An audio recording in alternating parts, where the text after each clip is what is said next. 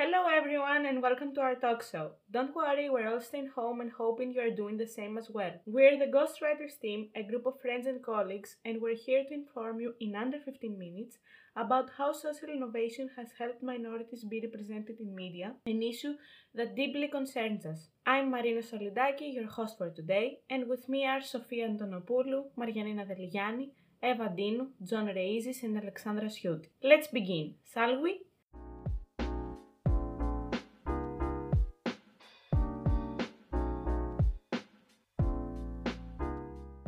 We've noticed that people of different communities don't have a role model to look up to, and that's rather distressing.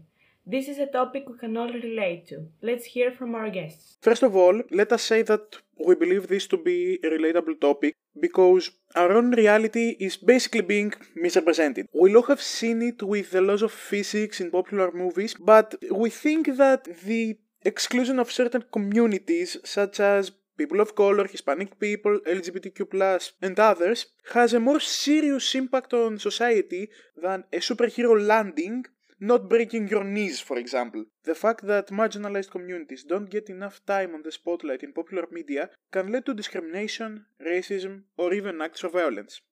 Undoubtedly, John, even when a community is shown on the screen or in any other medium, it is heavily stereotyped. For instance, women of color are either entitled sassy or tough and ruthless, while most of the time Latinx characters are used for comedic relief, while LGBTQ plus characters are being used for mainly two reasons: queerbaiting and comedic queerness. Is there anyone who wants to express their thoughts on this? I would, if you don't mind. It is true, the media is one of the most important factors that can influence our values and help shape our knowledge about important topics such as this one. It is vital that the identities and ethnicities or races that are represented are treated with dignity and respect. Let's not forget that these minorities in question are people, so let's treat them as such. This topic is also included in the UN's SDG goals as it aligns with Goal 5, 10, and 16 that talk about gender equality, reduce inequalities, and peace, justice, and strong institutions, respectively. These goals are set to be completed by 2030. That's true, Sophia. The SDGs are said to be completed by then, but according to researchers, it is difficult. Representation in media belongs in the human rights section, and according to data that has been collected, many countries are far away from it. Right now, we live in an era that human rights crises are at their peak. Even though in 2015 a progress was noticed, in 2018 most of the developed countries showed a decrease in this topic. I see what you're talking about, and I hope the United Nations achieve their goals. Eva, I believe you have something for us. Indeed, I have, Marina. In June, the Black Lives Matter movement became a global phenomenon. Police brutality against black people was already known for years, but after the cases of George Floyd and Breonna Taylor spread around the media through different platforms like Facebook, Twitter, Instagram, YouTube, and others, more people started to realize the importance of this issue. There was also Blackout Tuesday that was dedicated to this movement, where companies, organizations, public faces, and even regular people posted a black picture. Whoever posted that picture would not post anything else throughout the day, but they would try to educate themselves on the importance of anti-racism, white supremacy, and black history. Movies, books, podcasts, and articles were recommended to everyone interested. Moreover, plenty of petitions were signed, so cases would be led to court. It was truly outstanding how the members of the movement managed to grab the attention of people all around the globe, especially when we are talking about a cause of that importance. It was amazing. Also, in one of the TED Talks we attended, called The Case for Letting Business Solve Social Problems, was referring to how big companies contribute to those issues. Ben & Jerry's, for example, not only did they fully support the Black Lives Matter movement, they also launched a podcast about white supremacy, released various articles on how and why they support the movement, and also donated. Apart from this incident, the two manufacturers got arrested due to using their voice loudly about their opinions in Democracy Awakening's direct action. I completely agree. It's very important and very much worth talking about. Their active involvement on such important topics shows their interest in the world and how they're willing to fight to change it without being afraid or embarrassed about the aftermath. That's true. However, some people could not go and fight like the founders of Ben & Jerry's, but they tried to educate themselves on the matter. One of the movies recommended around was The Hate You Give. A black girl named Star saw her friend Khalil get killed by a police officer because he thought he was holding a gun. In reality, however, Khalil was holding just a hairbrush. After this incident, she realized how the majority of the white people in her school, Star being the only black girl, were actually racist against black people. Her community marched against this kind of treatment so they could get justice not only for Khalil but also for a better future. It is indeed an exceptional movie and moves the audience. While watching it, you can actually feel the pain those people have to go through. Have you watched any other movies or series that focus on the topic of representation in media? I have indeed. What about sex education? Black actors, mental health, female masturbation, and non-toxic male friendship, asexuality, interracial relationships, feminism. These series are all about diversity and normalizing it. The actors don't make you feel like it's acting at all. It feels like they're people from your school, university, neighborhood experiencing all those situations. I love how much they've normalized it and the representation is so real, raw, and authentic. You're right. It's actually a really good show and one of the first I saw in within this range of representation. Now that you mention that, another great example of representation is the series Pose. It's set in the late 80s, in the middle of the AIDS epidemic, and it follows a group of black trans women as they go about their lives, how the epidemic affects them, how people perceive them, and how they perceive themselves. And the actors are all black trans women and trans women of color. It's very informative. Honestly, I learned a lot about the queer community and its history. Indeed, and also I wanted to add something here about the discrimination these women impose face. We see white women impose facing sexism and being stereotyped, but the main cast are discriminated against not only because they are women, trans, queer, but also because they are black. It brings to mind the term intersectionality. The term examines how social categories such as gender, race, and ethnicity overlap and shape our experiences, our life outcomes, and our views of the world.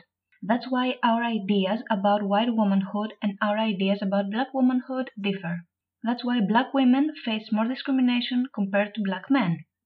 Exactly. Black women also face sexism and at a more drastic degree than white women because of preconceived notions about their race. The adultification of young black girls, the false belief that they need less love and nurturing in their upbringing than white kids or even black boys, is also a very serious issue to discuss.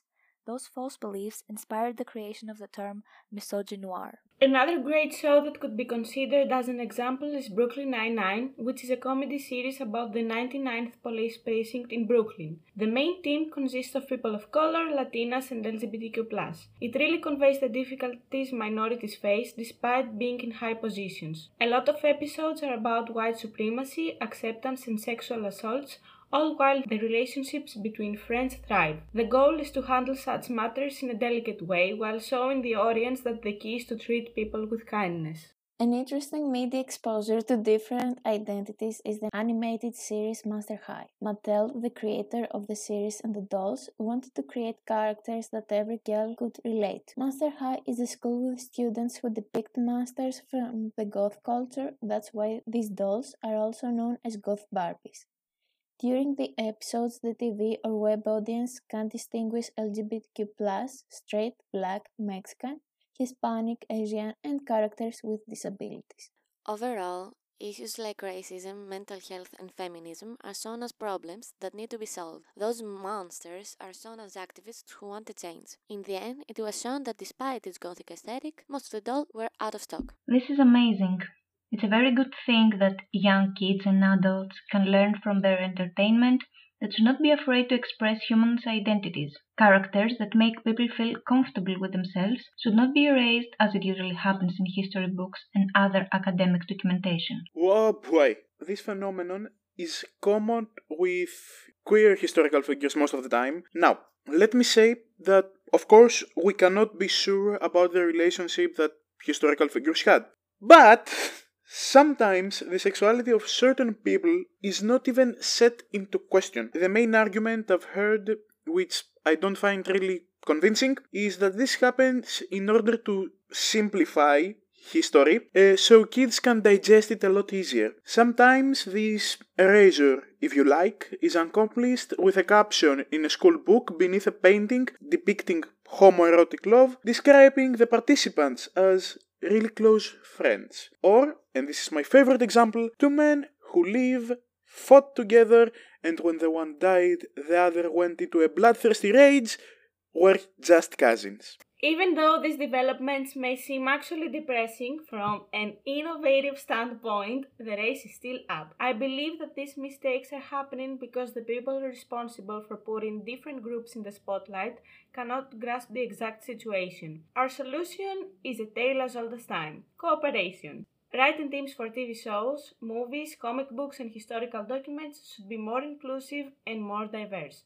An example is Marvel's newest comic book series called The New Warriors. The comic book has a colorful cast of characters, for sure, but they are based on generic internet stereotypes. The big selling point of the comic, as well as its face, is the characters Snowflake and Safe Space. These characters were supposed to be representation for non-binary people, but their characterization doesn't go any further than that. We believe that the author's intentions were pure, but since he's a straight man, it is difficult to develop non-binary characters. At this point, I want to say what an amazing company you've been to me and how informative everything you said was. Thank you everyone for listening. If you want, you can share this podcast with your friends or leave us a comment on Anchor. Don't forget to leave suggestions for our next topic. Until next time, we were the Ghostwriters, sending you love and ectoplasm. Blooper! Say with me now, kids. They were roommates. Oh my god, they were roommates! Oh my god, they were roommates. Έπρεπε. Two bros, 5 feet apart because they're not gay. Because they're not gay. 2 feet apart because we're not gay. Two bros, two Trojans apart because they're not gay.